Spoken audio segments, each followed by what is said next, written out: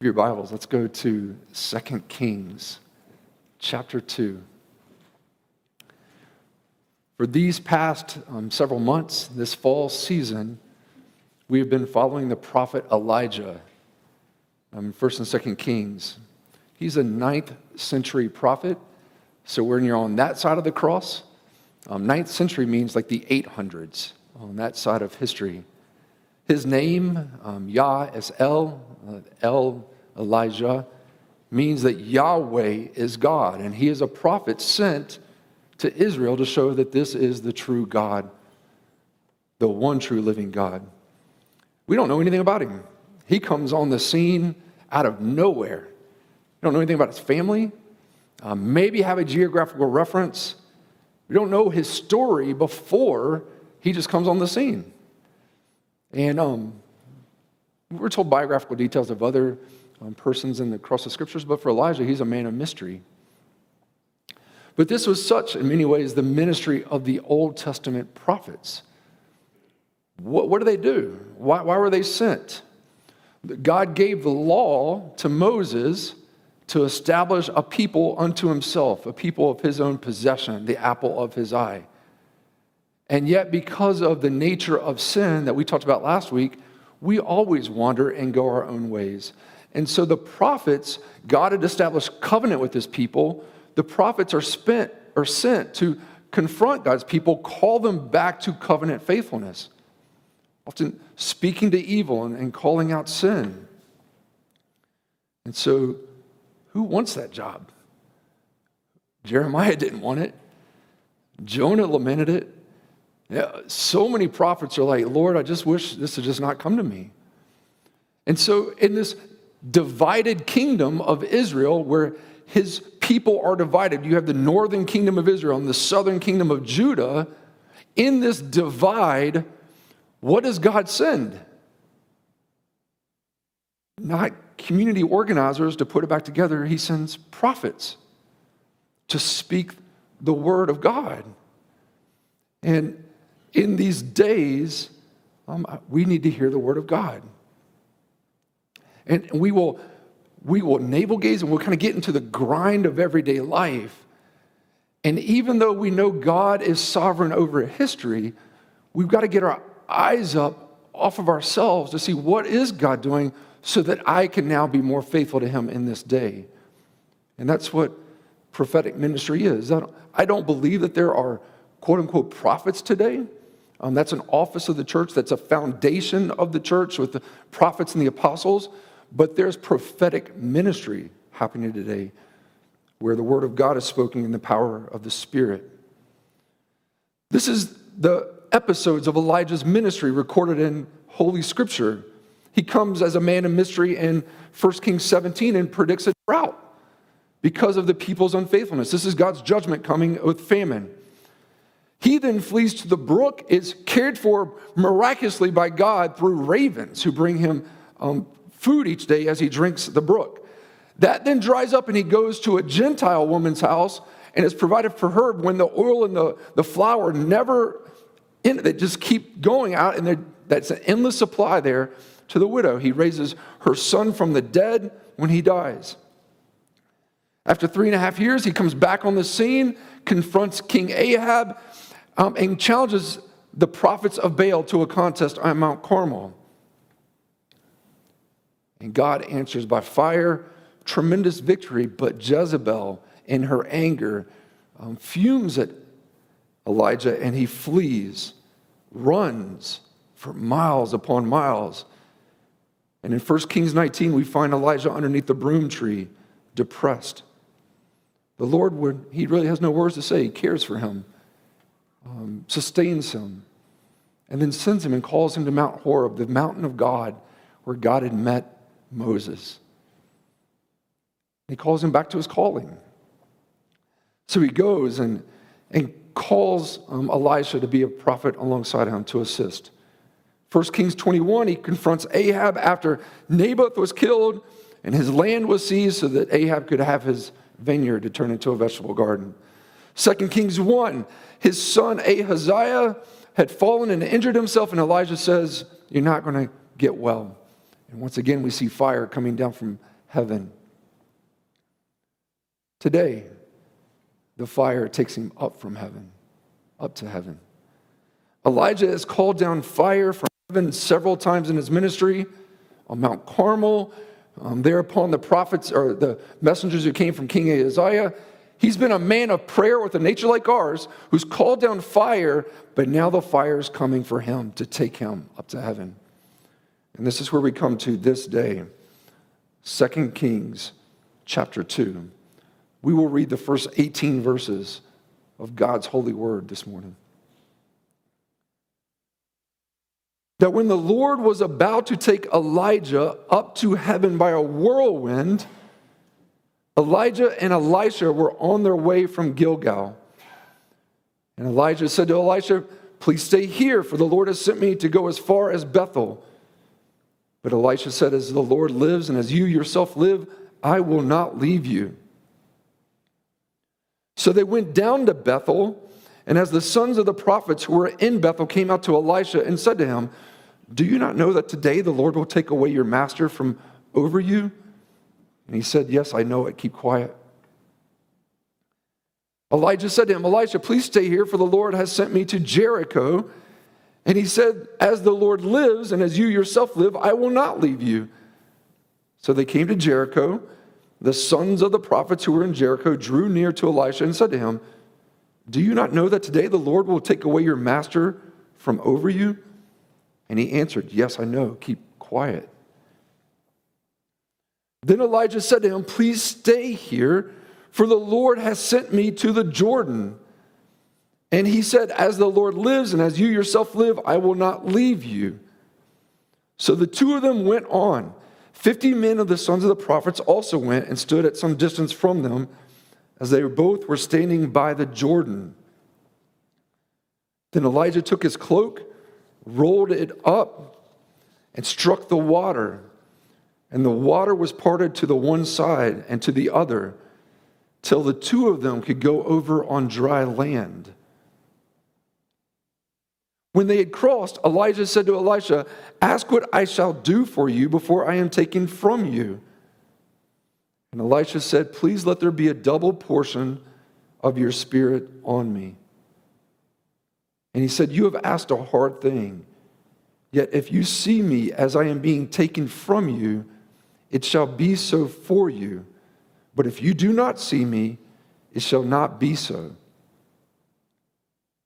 And as they still went on and talked, behold, chariots of fire and horses of fire separated the two of them. And Elijah went up by a whirlwind into heaven. And Elisha saw it, and he cried, my father, the chariots of Israel and its horsemen." And he saw him no more. Then he took hold of his own clothes and tore them into pieces. And he took up the cloak of Elijah that had fallen from him and went back and stood on the bank of the Jordan. Then he took the cloak of Elijah that had fallen from him and struck the water, saying, "Where is the Lord, the God of Elijah?" And when he had struck the water was parted to the one side and to the other, and Elisha went over. Now when the sons of the prophets who were at Jericho saw him opposite them, they said, "The spirit of Elijah rests on Elisha." And they came to meet him and bowed to the ground before him. And they said to him, "Behold now, there are with your servants 50 strong men. Please let them go and seek your master. It may be that the Spirit of the Lord has caught him up and cast him upon some mountain or into some valley." And he said, "You shall not send." But when they urged him till he was ashamed, he said, "Send." And they sent therefore 50 men. And for 3 days they sought him, but did not find him. And they came back to him while he was staying at Jericho and said to him, "Did I not say to you, do not go?" We'll pause there for today. This is God's word. This is the last episode of Elijah's life here on earth, or so we think. And this is not the last time Elijah appears in the scriptures. He's going to appear in the very last chapter of the Old Testament, as the prophet Malachi says that in the last days, Elijah will return. He's going to appear upon the conversations and the hubbub of like, who is John the Baptist? Who is this Jesus? Is this Elijah returned? He's going to appear on the Mount of Transfiguration with Jesus, with Moses, and speak to Jesus. But today's passage and this dramatic departure, he dramatically leaves in a glorious flame of fire in the chariots of God. So our consideration for this morning are going to be three: our numbered days, devoted discipleship, and our spiritual inheritance. We're going to look at our numbered days, devoted discipleship, and our spiritual inheritance. And my question is, what do we really want? I can go through this and it'll be a Sunday school lesson, and we can talk about what happened and learn more about the scriptures. But the question we really need to ask is like, what do we want? What do we want to see? What do we want to have? Elijah has called down fire from heaven. He's now taken up into heaven by fire. Our numbered days. Our days are numbered. Today, since my birthday, back in 1973, today is I've lived 17,117 days. You can go online, there's like calculators, you can put all this, how many days between this day and that day. Just over 17,000 days I've lived. How many more days do I have? I can make plans for the future. I've got a date to get out of town with my bride here in a few weeks. I'm planning to go to Phoenix to visit my brother in December, making plans for the future. But tomorrow is not guaranteed. I do not know what tomorrow will bring. And what is my life? I'm just a mist that appears for a little while, and then I vanish. We're not guaranteed a long life. Death is a guarantee, and death may come suddenly. The life expectancy in the United States is 78.7 years old, according to 2018 stats. Both of my parents are 78 years old, right there. This is an average, 78, it's an average because people who have been younger have died. You have gone through the funerals of friends who've been much younger than 78. Some of you have buried children. Life is not guaranteed. Death can come suddenly. Our days are numbered, and only the Lord knows the sum of them. So teach us to number our days that we may get a heart of wisdom. When he was 31 years old, the fiery Charles Spurgeon preached this. 31 years old. Death is much nearer to us than we think. To those of you who have passed 50 or 60 or 70 of years of age, it must of necessity be very near. To others of us who are in the prime of life, it is not far off. For I suppose that we are all conscious that time flies more swiftly with us than it ever did. The years of our youth seem to have been twice as long as the years that we are now living. It was but yesterday that the buds began to swell and burst, and now the leaves are beginning to fall, and soon we shall be expecting to see old winter taking his accustomed place. The years whirl along so fast that we cannot see the months which, as they are the spokes of the wheel. The whole thing travels so swiftly that the axle therefore grows hot with speed. We are flying, as some with mighty eagle's wings, swiftly onto eternity. Let us then talk about preparing to die. It is the greatest thing we have to do, and we have soon to do it. So let's start to talk and think about it, preparing to die. He was 31 years old, and we think of Spurgeon, this big, and he's got a good, righteous beard. At age 57, he died of rheumatism and gout and Bright's disease. And yet in this very quote, it's like 2 decades, he's like 50 or 60 or 70 years old. You don't know when that day will come. Our days are numbered, and the Lord only knows the sum of them. How would you live today differently if today was your last day? What would we do differently if today was our last day? Are you ready for the last day?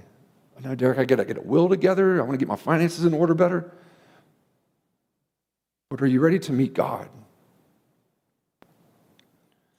On this day in our text, this is the last day of Elijah's life on earth. Now, when the Lord was about to take Elijah up to heaven by a whirlwind, Elijah and Elisha were on their way from Gilgal. This was Elijah's last day on earth.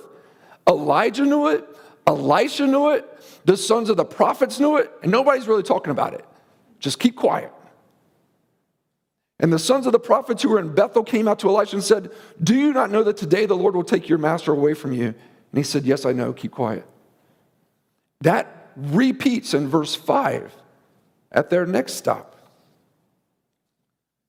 Now, he will not die with the shutting down of body systems and the stopping of his heart. He will be taken up to heaven by a whirlwind, by chariots of fire and horses of fire.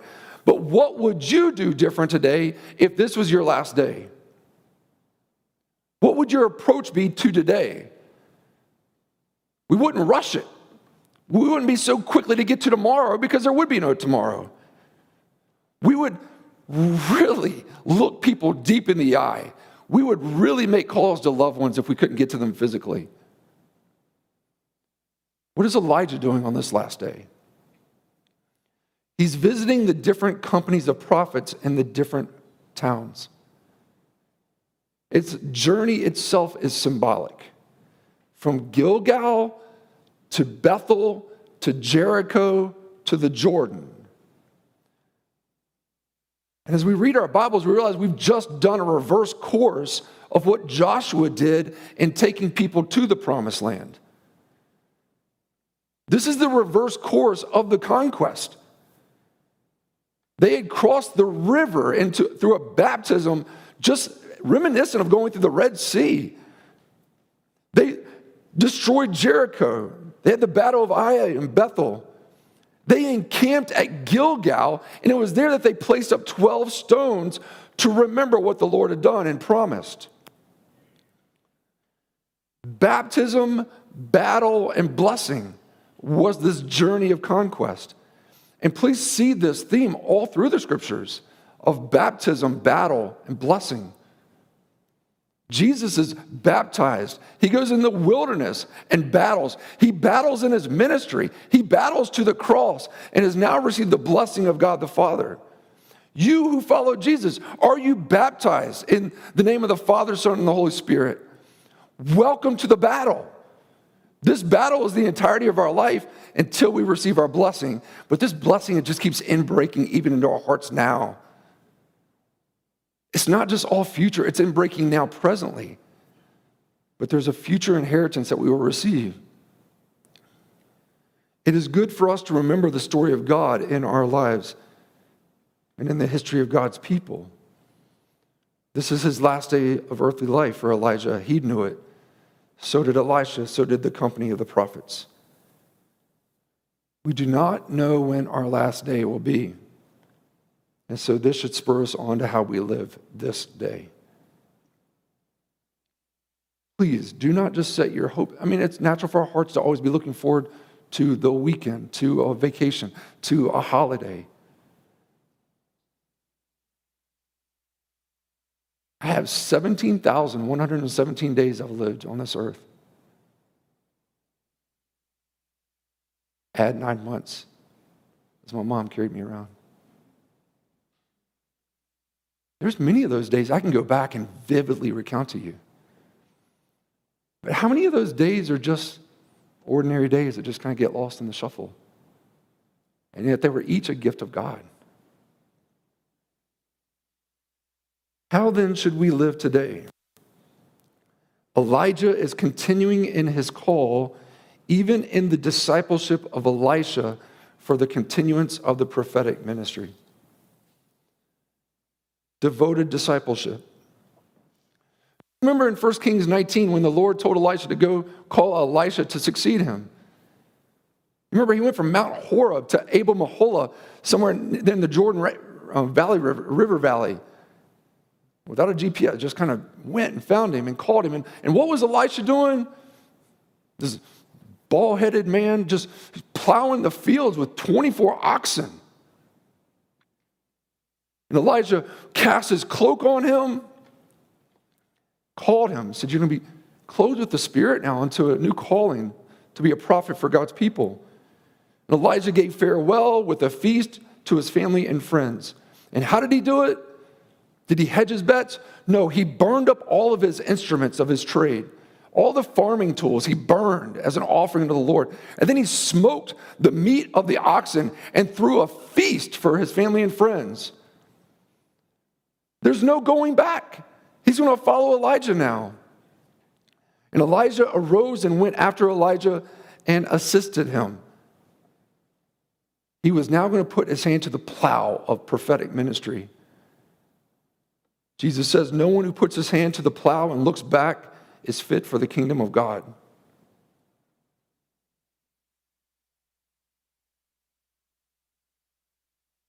Man, you just want to look over the shoulder, don't you?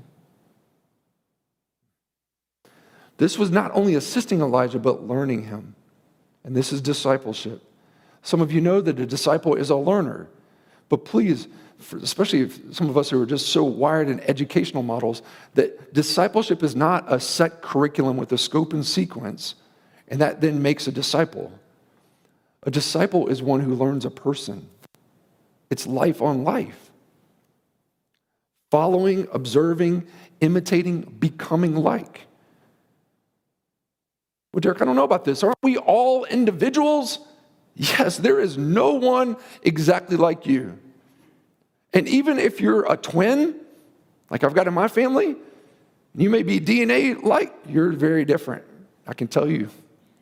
Not from here, I won't. I'll get in trouble. We are all individuals. We are all learners.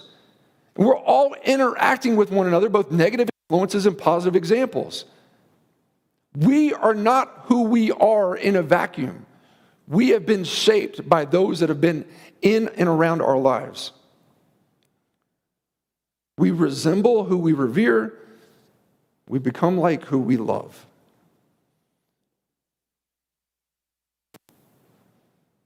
We try not to we don't want to be like other people, but we do want to be like these people. So discipleship is the life-on-life learning of the faith.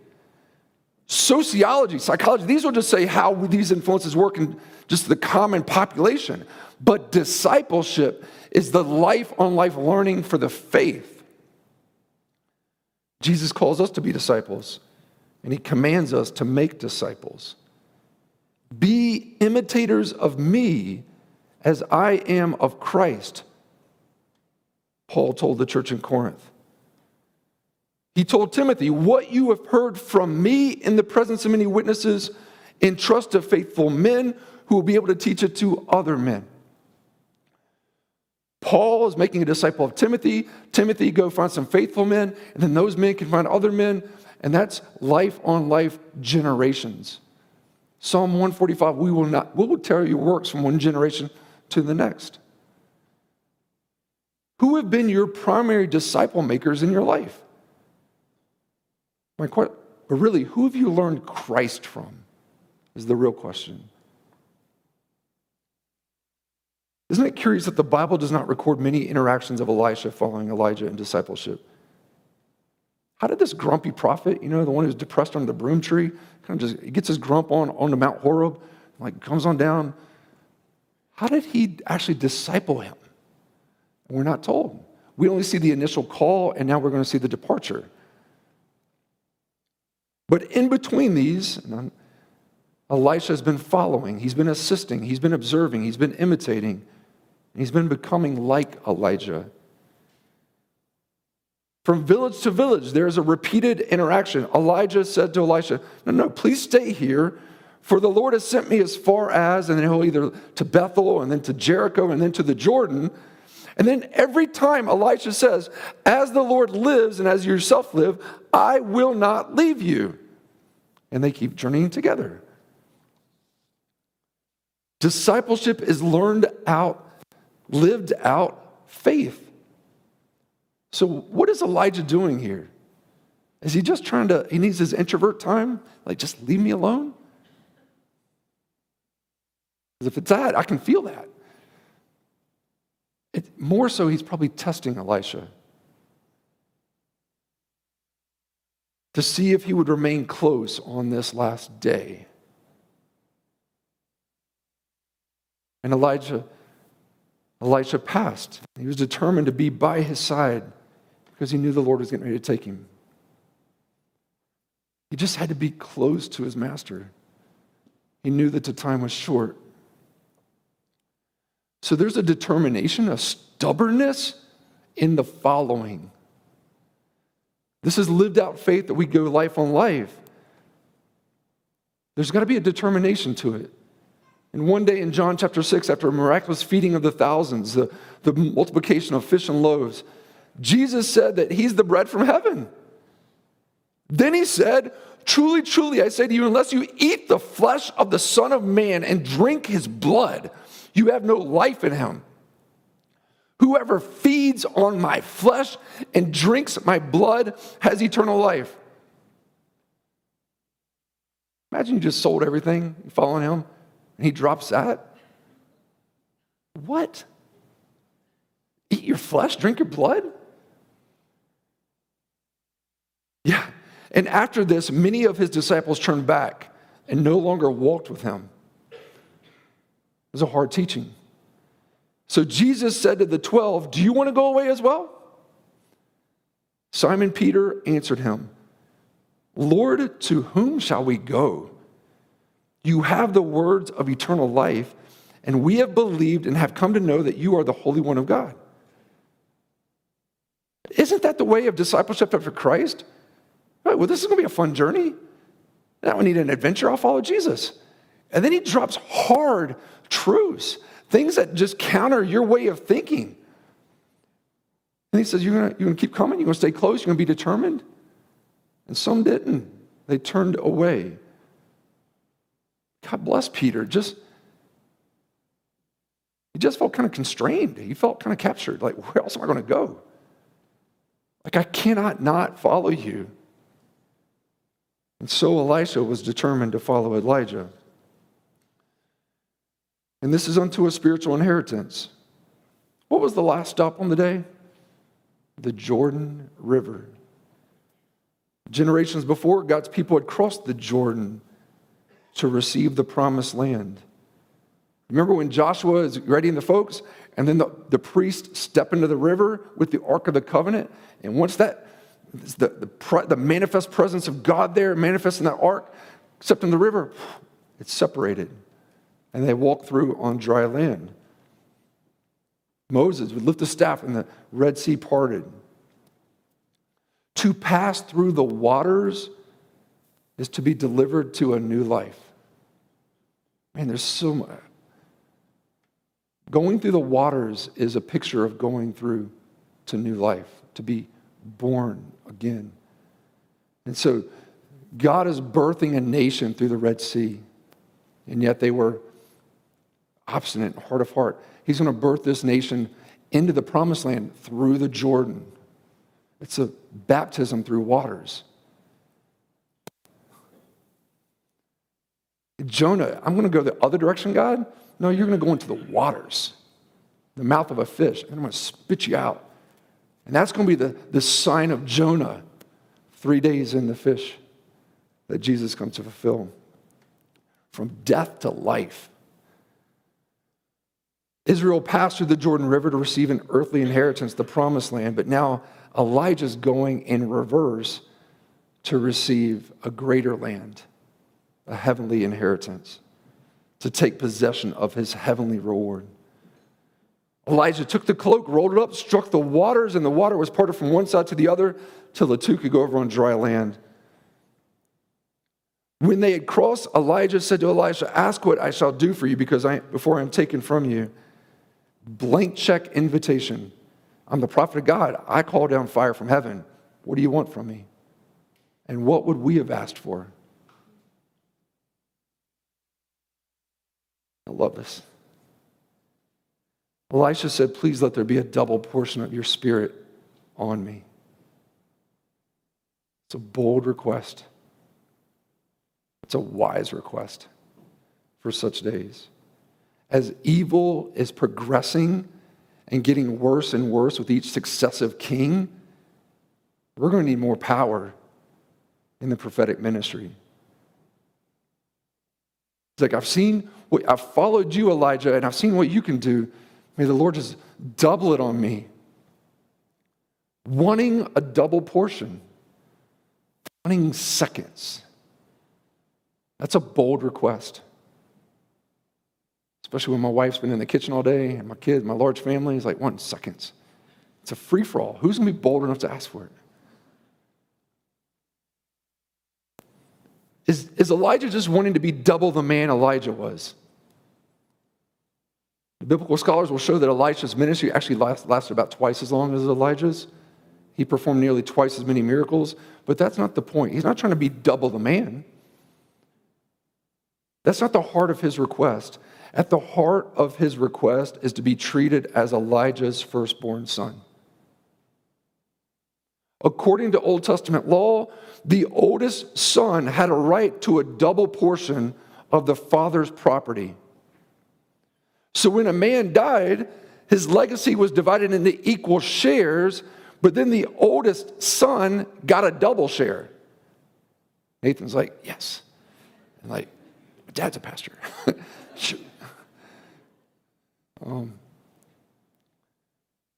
He was his disciple, but now he's asking to be a spiritual son. His earthly father was Shaphat. Abel Mahola down there in the Jordan River Valley. But he's asking Elijah to be his spiritual father. So at its best, this life-on-life discipleship of learning the faith through close life together, my contention is that all through the scriptures, it's always in the context and the terminology of family. It's always in family. This was my thesis for my doctorate of ministry a couple years ago.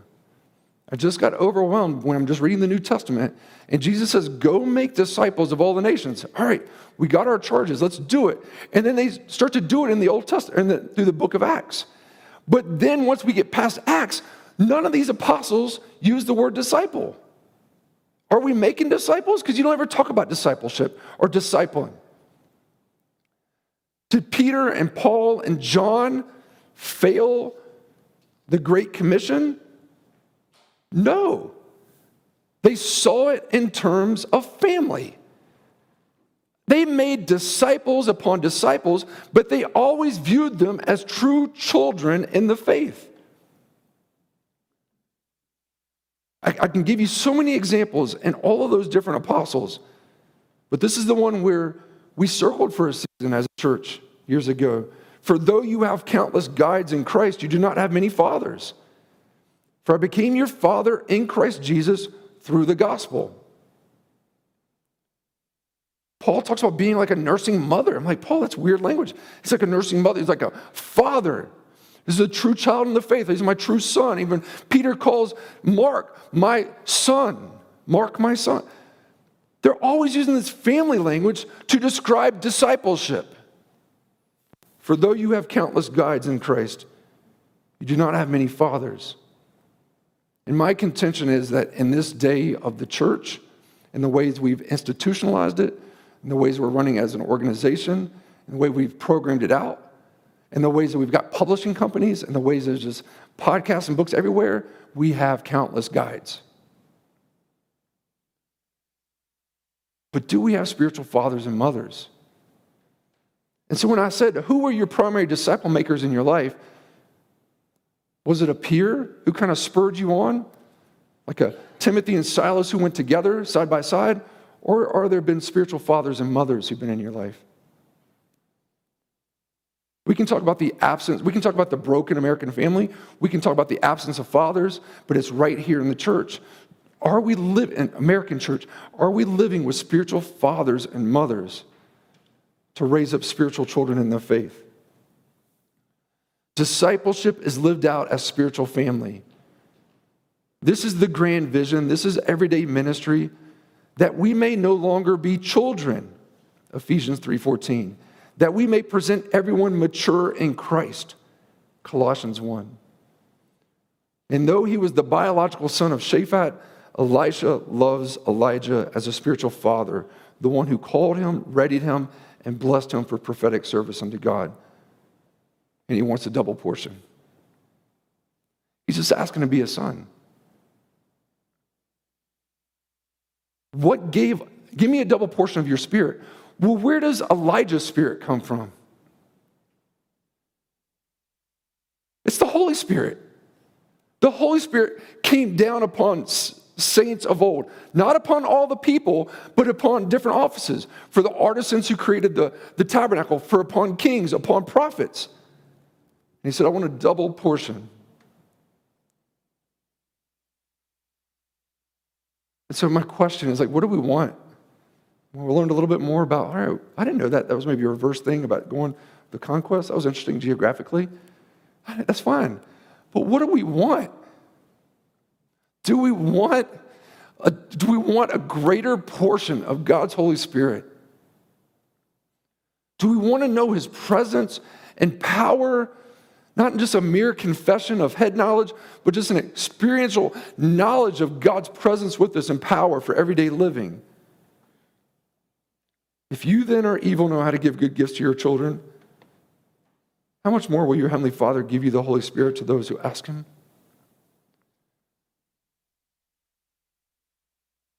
The problem is not the Father's stinginess. The problem is we're not asking for the right things. You've asked a hard thing, but if you see me when I'm taken from you, it shall be done for you. If you do not see me, it shall not be done for you. And so as they went and talked, behold, chariots of fire and horses of fire separated the two of them. Elijah went up into a whirlwind into heaven. Elisha saw it and he cried, my father, my father.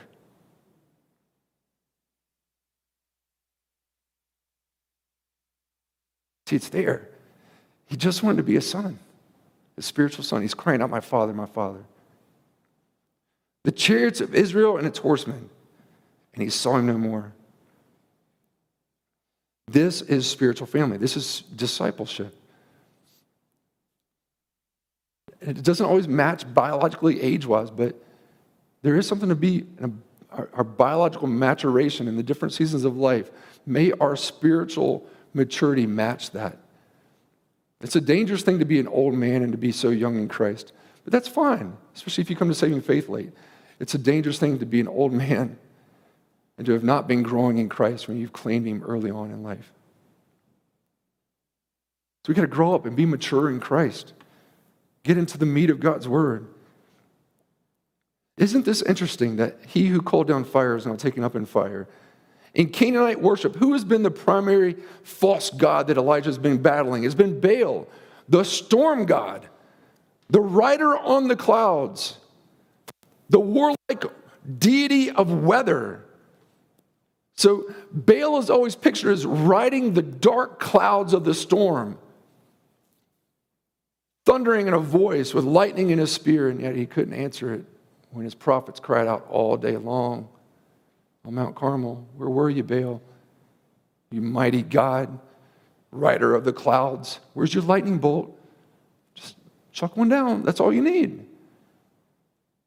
But through his entire prophetic ministry, Elijah is exposing him as a fraud, as a fake, as a powerless idol. It is the Lord God of Israel who is the true God and who has power to command the storms and the armies of heaven. He sent his prophet Elijah to fight against Baal, and he's now fought the good fight. His heavenly commander is now calling him home.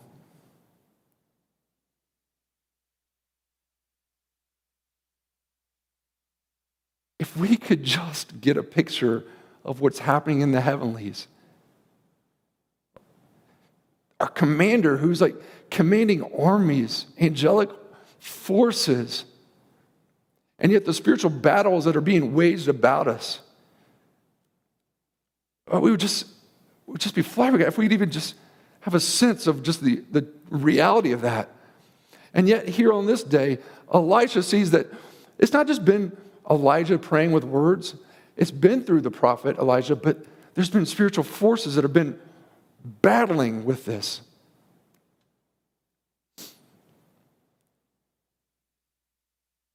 So chariots of fire come.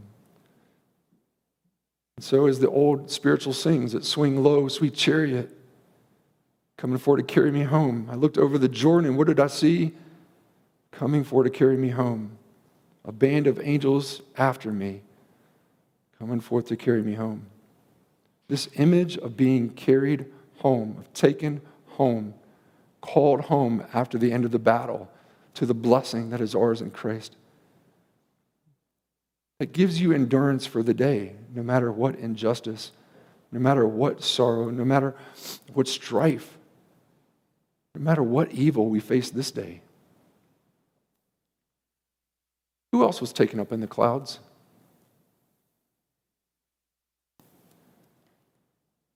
There's one who came to us from heaven, God in the flesh, Jesus of Nazareth. How could this be? The Creator becomes creature. God becomes with us, like us. We're the sinful ones. We deserve His wrath. We deserve His judgment. And yet Christ comes and lives the perfect life as our example. But we can't live up to this example. He lives this perfect life as our sacrifice because He is judged for our sin by dying on the cross. Jesus rose from the dead on the third day, just as He said He would. And like Elijah, He was taken up in the clouds. Why do you stand there looking? He will come back one day on the clouds. Don't expect Baal to kind of come right on. No, Christ will come with the armies of heaven on the clouds. And He will appear in heaven, and all the tribes of the earth will mourn, and they will see the Son of Man coming on the clouds of heaven with power and great glory. Matthew 24. So what do you want? Do you believe this good news for your salvation? Or are you going to figure it out on your own? I don't know if you got it tomorrow.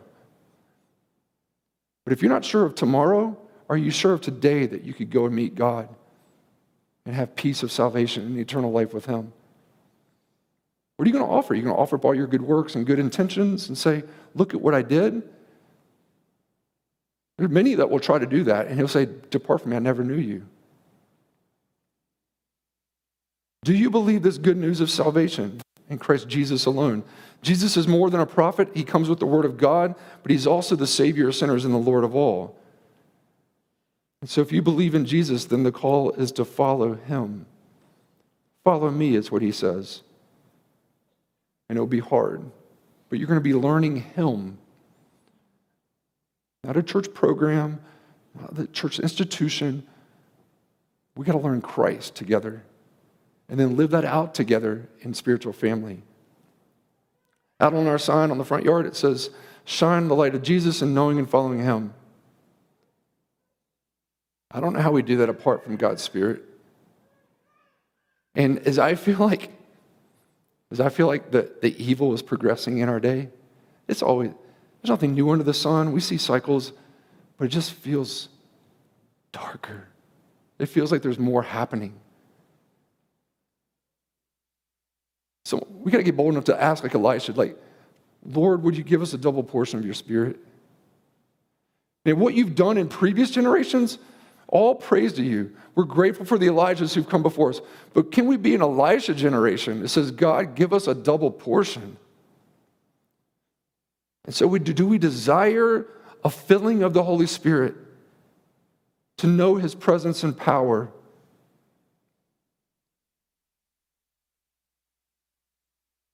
The Holy Spirit is a person of the triune God.